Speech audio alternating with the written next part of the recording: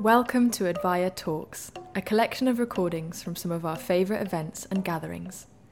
Advaya is a global platform for transformative education that explores what it means to be alive today. Looking at how we relate to the world around us, we connect ecology, spirituality and community to inspire inner transformation for outer change.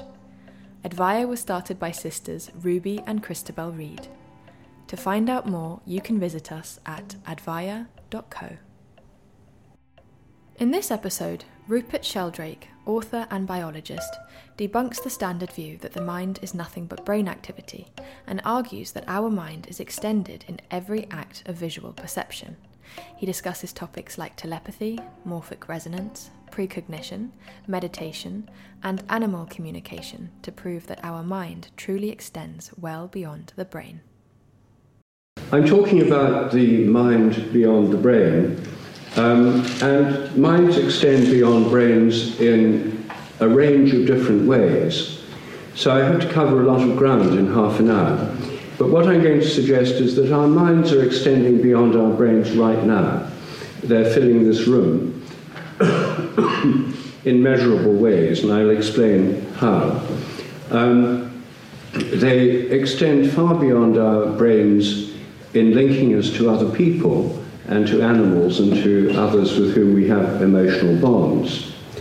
They extend beyond our brains in time as well as in space, through memory and through connections with the future. And they extend far beyond our brains through mystical experiences and connections with higher forms of consciousness. Now, the conventional view of minds is very different from all that. The conventional view put forward by the materialist belief system, which still dominates our universities and educational institutions, is that the mind is nothing but the brain. Minds are what brains do. Minds are nothing but brain activity.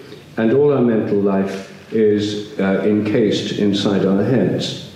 We're insulated from everybody else in the privacy of our skulls. Now that is the standard view, and it's dominated the sciences since the late 19th century. It's the basis of contemporary medical thinking, biological thinking. The brain is just a computer inside the head. The trouble with this is that it doesn't, first of all, explain consciousness itself. If we live in a materialist universe which is made out of inanimate, unconscious matter, and everything is made of inanimate, unconscious stuff, then how come we're conscious at all? We ought not to be. So some materialist philosophers of mind try to pretend that we're not, and try to explain away consciousness as a kind of illusion. The trouble is, that doesn't really explain it away, because illusion is itself a mode of consciousness. And in fact, the very existence of consciousness is called the hard problem in the philosophy of mind. Now, the first point I want to make is that if we think about something as simple as vision, we arrive at the idea of the extended mind, the mind beyond the brain. If you think of what's happening when you see me standing here now, the standard view says that light's reflected from me goes through the electromagnetic field, inverted images on your retinas, changes in the cone cells, impulses up the optic nerve, changes in different regions of the brain, and all that certainly happens, but then that's supposed to explain vision. Well, first of all, it doesn't explain the fact you're conscious of what you're seeing. That's an aspect of the hard problem. But secondly, it doesn't explain your actual subjective sensation. You're experiencing a three-dimensional world in full colour. All of that is supposed to be inside your head. Yet nobody's ever seen a full-colour 3D virtual reality display inside someone's head. So that is profoundly mysterious. Where is your experience? It's meant to be inside your head. Well, the hypothesis I'm suggesting is so simple it's hard to understand, and that is that your image of me is in your mind but not in your brain. In fact, it's right here. It's outside your head. Everything you see involves, I'm suggesting, a projection of mental images, of perceptual images, to where they seem to be. Sometimes they're projected to where something is not, like in an illusion or a hallucination. But generally speaking, they're projected to where things are, which is why we get around in the world without bumping into things. Normally this works very well. So, in other words, I'm suggesting that the mind is extended in every act of visual perception, and that our minds stretch out.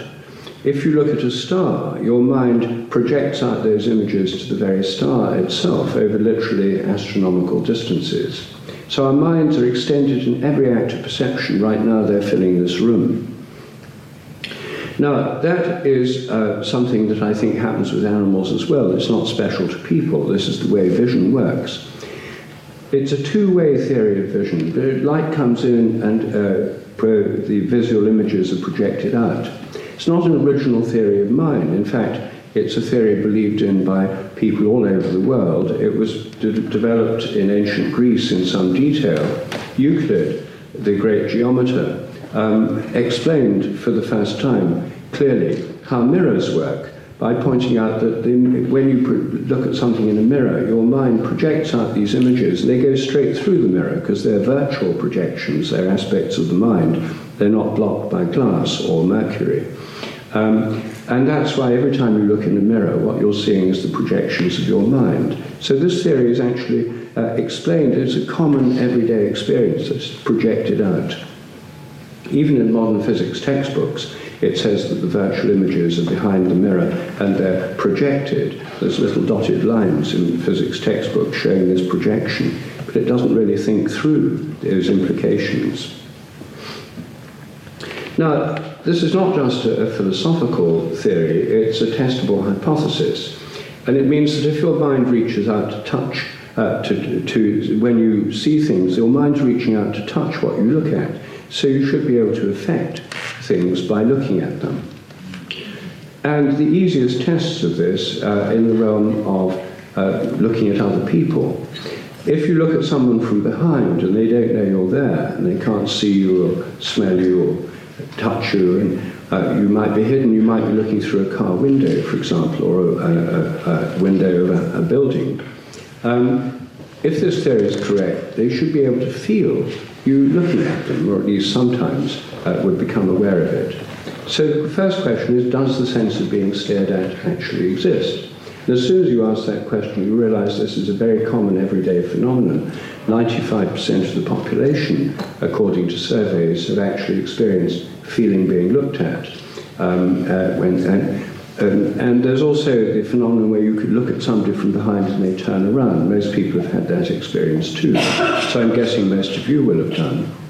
But there's a complete taboo on this subject within the academic world, even though everyone knows it. Even children know about this phenomenon, and it's known all over the world. In the academic world, it's not you can't discuss this because it's just dismissed as a superstition or make-believe. However, it's testable. And I've done a lot of research on this, first by interviewing people whose job it is to watch others, security guards, surveillance personnel, the drug squad at Heathrow, the store detectives at Harrods, and so on. And all of them say, yes, of course. They just take it for granted. This is such a well-known phenomenon to practical people. In the martial arts, you can train to become more sensitive. There's now been hundreds of thousands of trials, experimental tests since the 1980s, which show this is indeed a real measurable phenomenon. It even works through closed-circuit television, and people can tell when they're being watched through CCTV. I summarize all this evidence in a lot of published papers. There was a whole special issue of the Journal of Consciousness Studies on this, and it's all brought together in my book, The Sense of Being Stared At, and Other Aspects of the Extended Mind. So I'm not going to go into the scientific evidence, but all the peer-reviewed papers are on my website if you want to see the details of these experiments. So, firstly, our minds are extended in every act of perception. And so are the minds of other animals. The world is full of visual projections, just as it's full of the transmissions of cell phones and radio and TV waves. This room's full of them. You can't see them, but they're there. And in the same way, it's full of the visual projections of everyone here. The second way in which minds are extended is through our connections with other members of social groups. In flocks of birds, like murmurations of starlings, an entire flock can turn almost simultaneously without the birds bumping into each other. Now, there's been a lot of attempts to understand this scientifically. Not only do they need to know where the other birds are, but they need to know where they're going to go. And this is a simple everyday observation. These flocks of birds turn, and I've never seen them bump into each other, and I've never seen any records of them doing that. They just know where the others are going. How do they do it? In the 1980s, people tried to produce computer models, supposing that they just looked at their nearest neighbours and adjusted their flight according to some kind of algorithm. That doesn't work. It turns out those models simply don't account for this, the speed at which this can happen. It works too fast for them just to watch, calculate things, then adjust their muscular movements. It happens much too fast for that. The best models today, computer models, are in terms of fields. The whole thing is a bit like a magnetic field. You move a magnet and all the iron filings change their positions. It's as if the whole flock has a field that links together the members of it and adjusts their behavior. They tune into the whole flock, as it were, the mind of the whole group. Now, the same is true of schools of fish and herds of animals. And these social fields, which link together members of groups, continue to link together members of social groups even when they move apart. For example, in packs of wolves, the adult wolves leave the cubs in the den with a babysitter and go out hunting, ranging over tens or even hundreds of miles. And yet, naturalists have shown that they seem to remain in touch at a great distance, which can only be by telepathy. It's beyond the range of scent or sound. And I think that these abilities, these connections between members of a group are indeed the basis of what we call telepathy. Telepathy literally means distant feeling, tele, distant, pathy, feeling.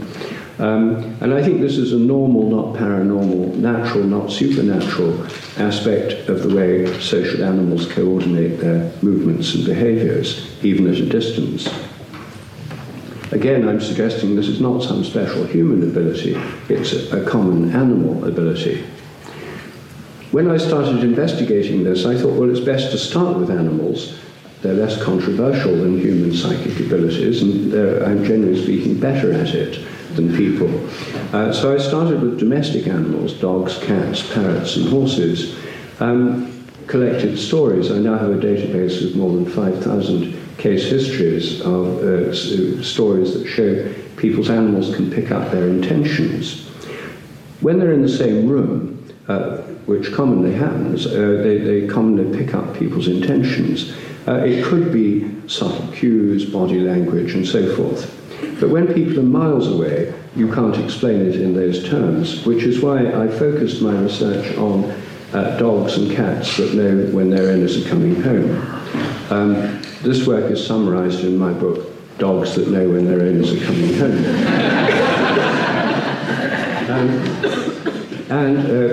The papers, again, all these papers are on peer-reviewed in journals. They're all on my website if you want to read the details. In these experiments, basically, we had people go at least 5 miles away. We filmed the place the dog waited.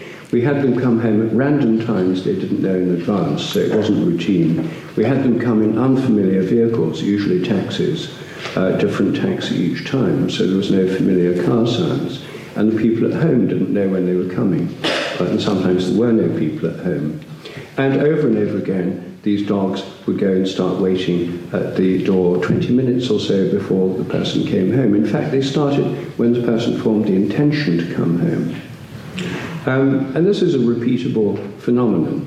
In fact, it's easier to repeat these experiments with dogs than people, because most psychic research tests are rather boring, the human ones, and people's scores tend to fall off. They get bored. Dogs never get bored of their owners coming home, so you can do it over and over again. The most common form of telepathy in the modern world is with telephones. Surveys show that more than 80% of the population have had the experience of thinking of someone who shortly afterwards then rings. They say, "It's funny, I was just thinking about you." Or people know who it is before they look at the caller ID or answer the phone. Again, so-called skeptics and materialists have dismissed this evidence for over a century by just saying it's make-believe, it's superstition, it's just coincidence, you forget all the times you're wrong, you only remember when it seems to be telepathic. Well, we've tested that, and again, some of you will have read about these experiments. They're summarized in the sense of being stared at, and again in peer-reviewed journal papers. In the basic test, we have 4 callers. We pick you, if you were the subject, you give us the names of 4 people you might be telepathic with. We pick one of them at random, ask them to ring you. When the phone rings, you're being filmed. You have to guess before you answer it who's on the phone. By chance, you'd be right 25% of the time. And in fact, in hundreds of trials, the average was about 45% of the time, massively significant statistically. I now have an automated test of this kind on my website, which works on mobile phones, so any of you can have a go, and do have a go, because I've just launched this. It's only been online in its new improved version for the last few days. Go to my website, sheldrake.org, and look at the Take Part section. You'll find the telephone telepathy test. Telepathy also occurs very commonly between mothers and babies. And I've done a study on telepathy between babies and lactating mothers. Many women find that when they start going back to work after the baby's a few months old, when they're still breastfeeding, that they can have milk letdowns. Their breasts start squeezing out milk for no apparent reason. And it turns out this coincides with their baby waking up and needing them. And I've done detailed studies on this that show this is not just a coincidence. It's way beyond coincidence. The odds against chance are about 1 billion to 1 for this phenomenon in the studies I did in North London. So telepathy is another way in which our minds reach out. We're influenced by other people's intentions, but it only really works with people you know well, with whom you have emotional bonds. And it works with dogs you know well, or cats you know well. It doesn't work with random people. So that's to do with the social group. So our minds are extended socially in the sense that through our emotional and social bonds, we remain connected with people, even if they're literally on the other side of the world. I've done these telepathy tests with people in Australia from England, and they work just as well the other side of the world as they do nearby in England. So those are 2 ways in which our minds are extended in space. Now I want to look at the ways they're extended in time. And everybody knows that our minds are extended in time through the phenomenon of memory. Our minds connect with our pasts through our memories. That's why we can recognize people, remember things we've done, remember facts, and remember the habits and the things we've learned, remembering how to drive a car or ride a bike or play tennis or whatever. These all depend on memories. Now, we also have a connection with the future through our plans and our desires and our fantasies and our intentions. So our minds are very extended in time, subjectively. But again, the conventional view within institutional science is that all these memories are inside the brain. All our memories are stored as physical traces somewhere inside our brains. 100 years of research have failed to reveal these supposed memory traces, but people then just say, well, we need even more money and even more time, and we'll look harder and soon we'll find them. But they proved very, very elusive. And I think the reason that memories have proved, these supposed physical memory traces have proved so elusive, is that they're not there. I don't think the brain works like a video recorder, storing everything you remember inside the nervous tissue. Instead, I think it works like a tuning system, more like a TV, and picks up transmissions from your past, which go across time by the process I call morphic resonance. Morphic resonance is a scientific hypothesis that suggests there's an inherent memory in nature, that the so-called laws of nature are more like habits.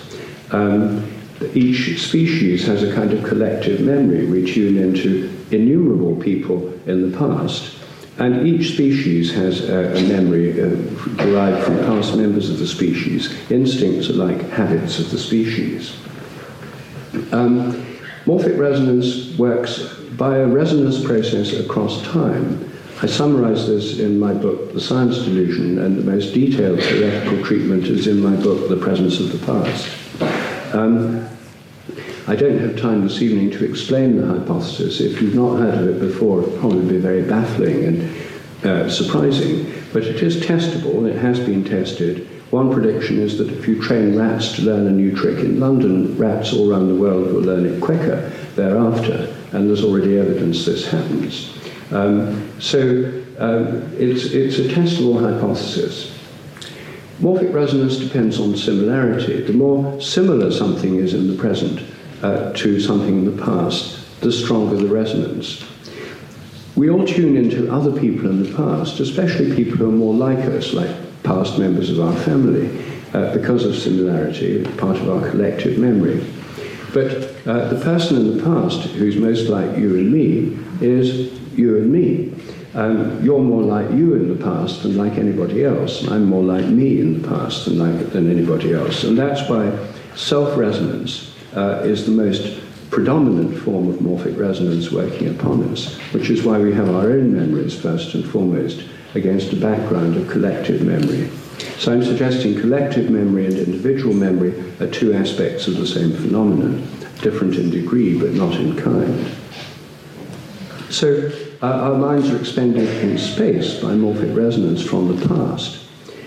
And they occasionally seem to be connected with the future in a very mysterious way.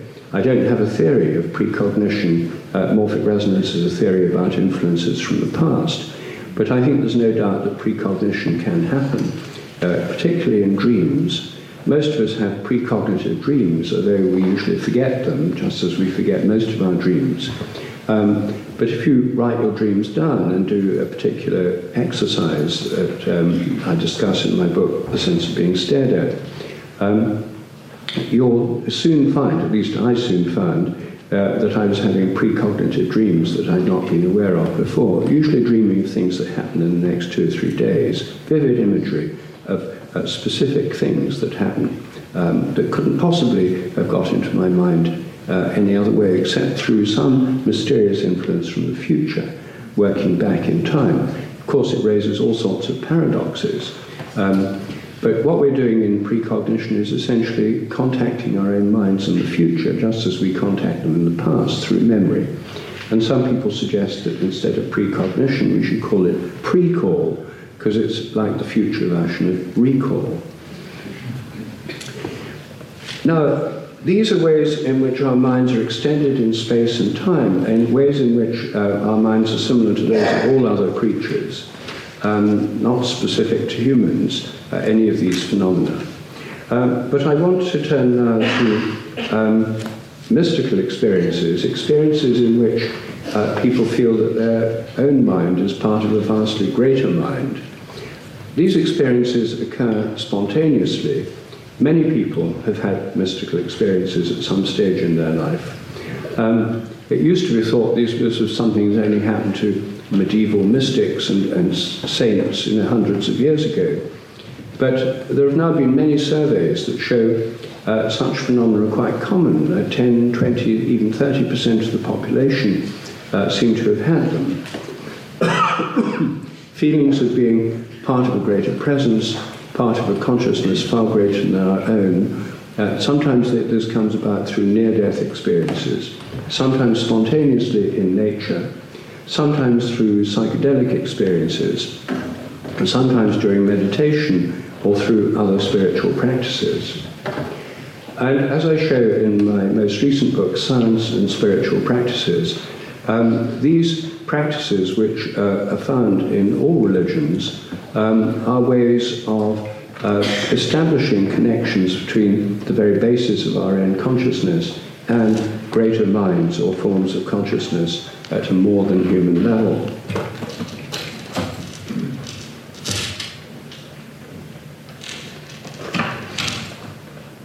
So, for example, in meditation, there's now many studies, many scientific studies of spiritual practices, and the studies on meditation show that there's a whole range of measurable effects of meditating. There's a calming down of the whole physiology, deactivation of the sympathetic nervous system, which is about being afraid, activation of the parasympathetic system, which is about being relaxed and not in a state of fear. People who regularly meditate tend to sleep better, they have a greater well-being. In fact, spiritual practices as a whole, if you take the overview of religious and spiritual practices, there's now a vast amount of evidence that shows that people who have regular practices, spiritual or religious practices, are happier, healthier, and live longer than those that don't. This is where I think atheism should come with a health warning. In meditation, there are many effects on physiology, well-being, and now millions of people meditate. When I was at school, I'd never heard of meditation. No one told me about it. It was very little known in England. Now it's known all over the world, like yoga, and millions of people do it, usually in a secular spirit, not for the same reason that people traditionally did it in the contemplative traditions of Christianity, Buddhism, Sufism, Hinduism, and so on. But they do it because it has these measurable and easily understandable effects on our well-being and health. There are lots of popular books on meditation now, like Ruby Wack's book, Frazzled, about how it can help you deal with the stresses and strains of a modern world. But that's not why people meditated in these traditional contexts. They meditated for a quite different reason. The clearest explanations are those provided by the Hindu tradition. And in the Upanishads, there's very clear statements about the way that our minds are part of fractal versions. They don't use the word fractal, but they're like versions of, or derivative from, the ultimate consciousness which underlies the whole universe. Brahman, the name often given in the Indian tradition to this ultimate consciousness, is the same as Atman, our own inner conscious spirit.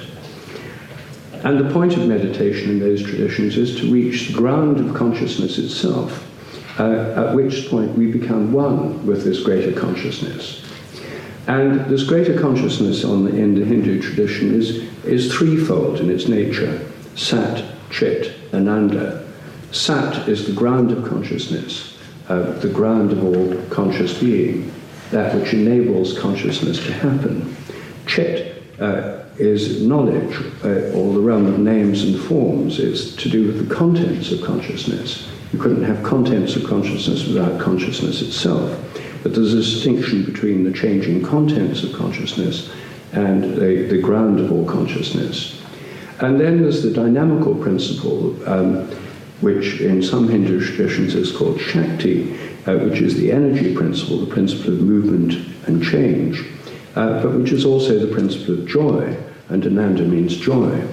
And the idea is the ultimate consciousness is not trying to get anywhere or go anywhere, it doesn't lack anything, and it's intrinsically joyful, which is why mystical experiences, when people have them, are extraordinarily joyful or blissful.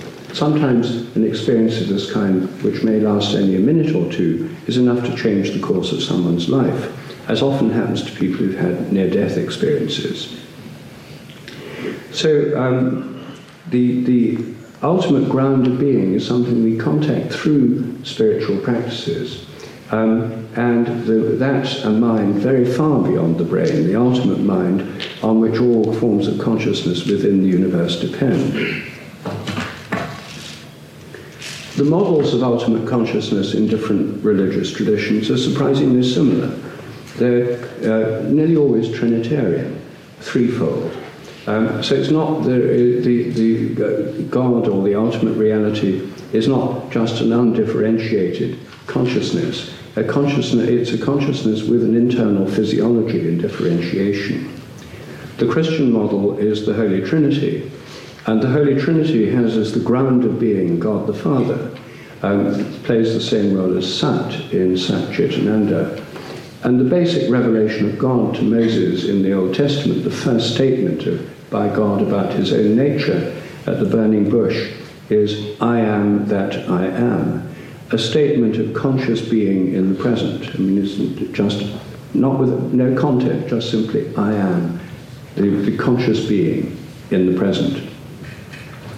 The Logos in the Christian Trinity, the second person of the Trinity, the second aspect, is that Logos means word, but it's not just spoken words, it's about forms, what the Hindus call names and forms. And they underlies all the forms and structures and meanings and patterns in the whole universe.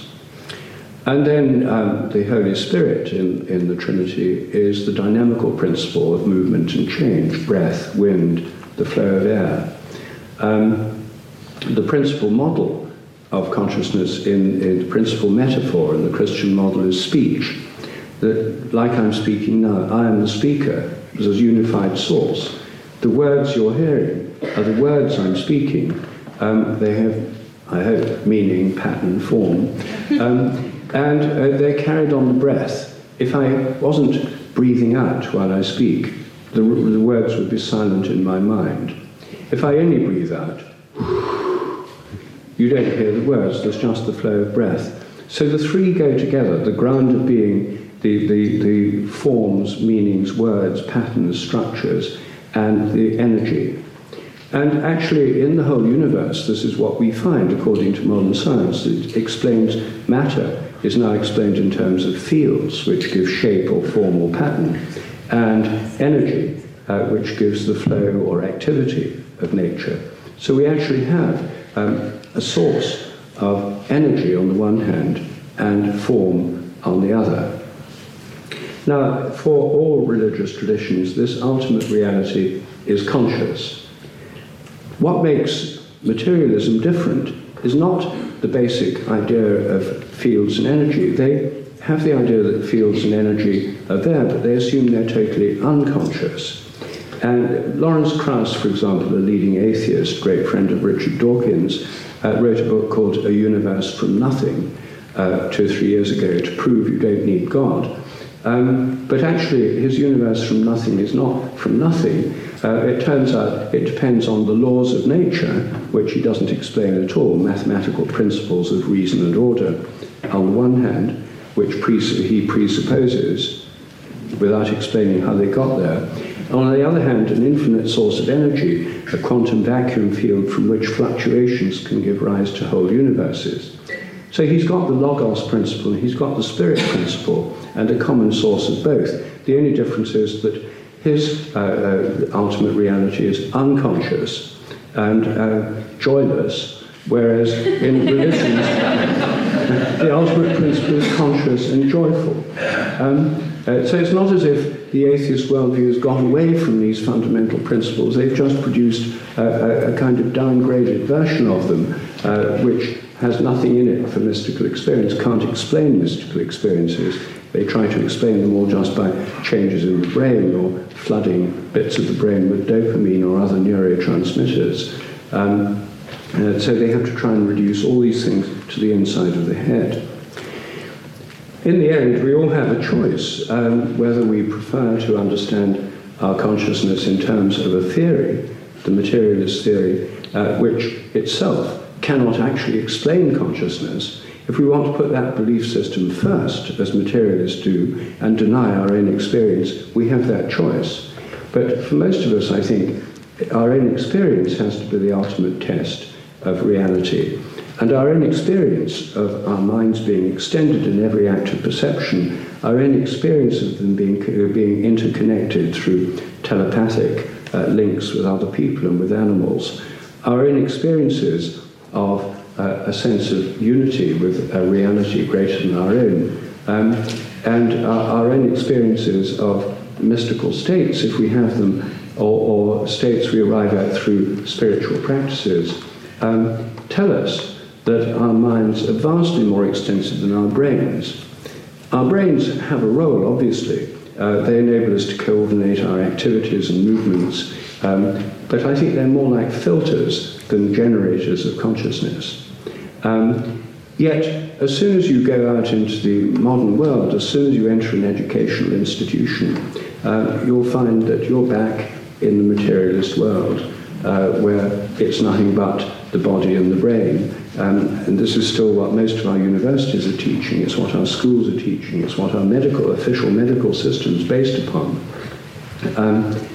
And yet most people in their private lives don't really experience things that way. I think we're on the threshold of a major shift in consciousness, and I think the Advaya initiative is part of that, actually, in opening up a new way of seeing our minds as vastly greater than our brains. Our brains are wonderful, and they play a vastly important role, as anyone who has brain damage quickly realizes. I'm not saying the brain doesn't count, it does, but consciousness is vastly greater than the brain, and that's why this evening I'm talking about the mind beyond the brain. Thank you. You've been listening to Advaya Talks. If you liked what you heard, consider exploring our online courses with the leading minds of our time at advaya.co.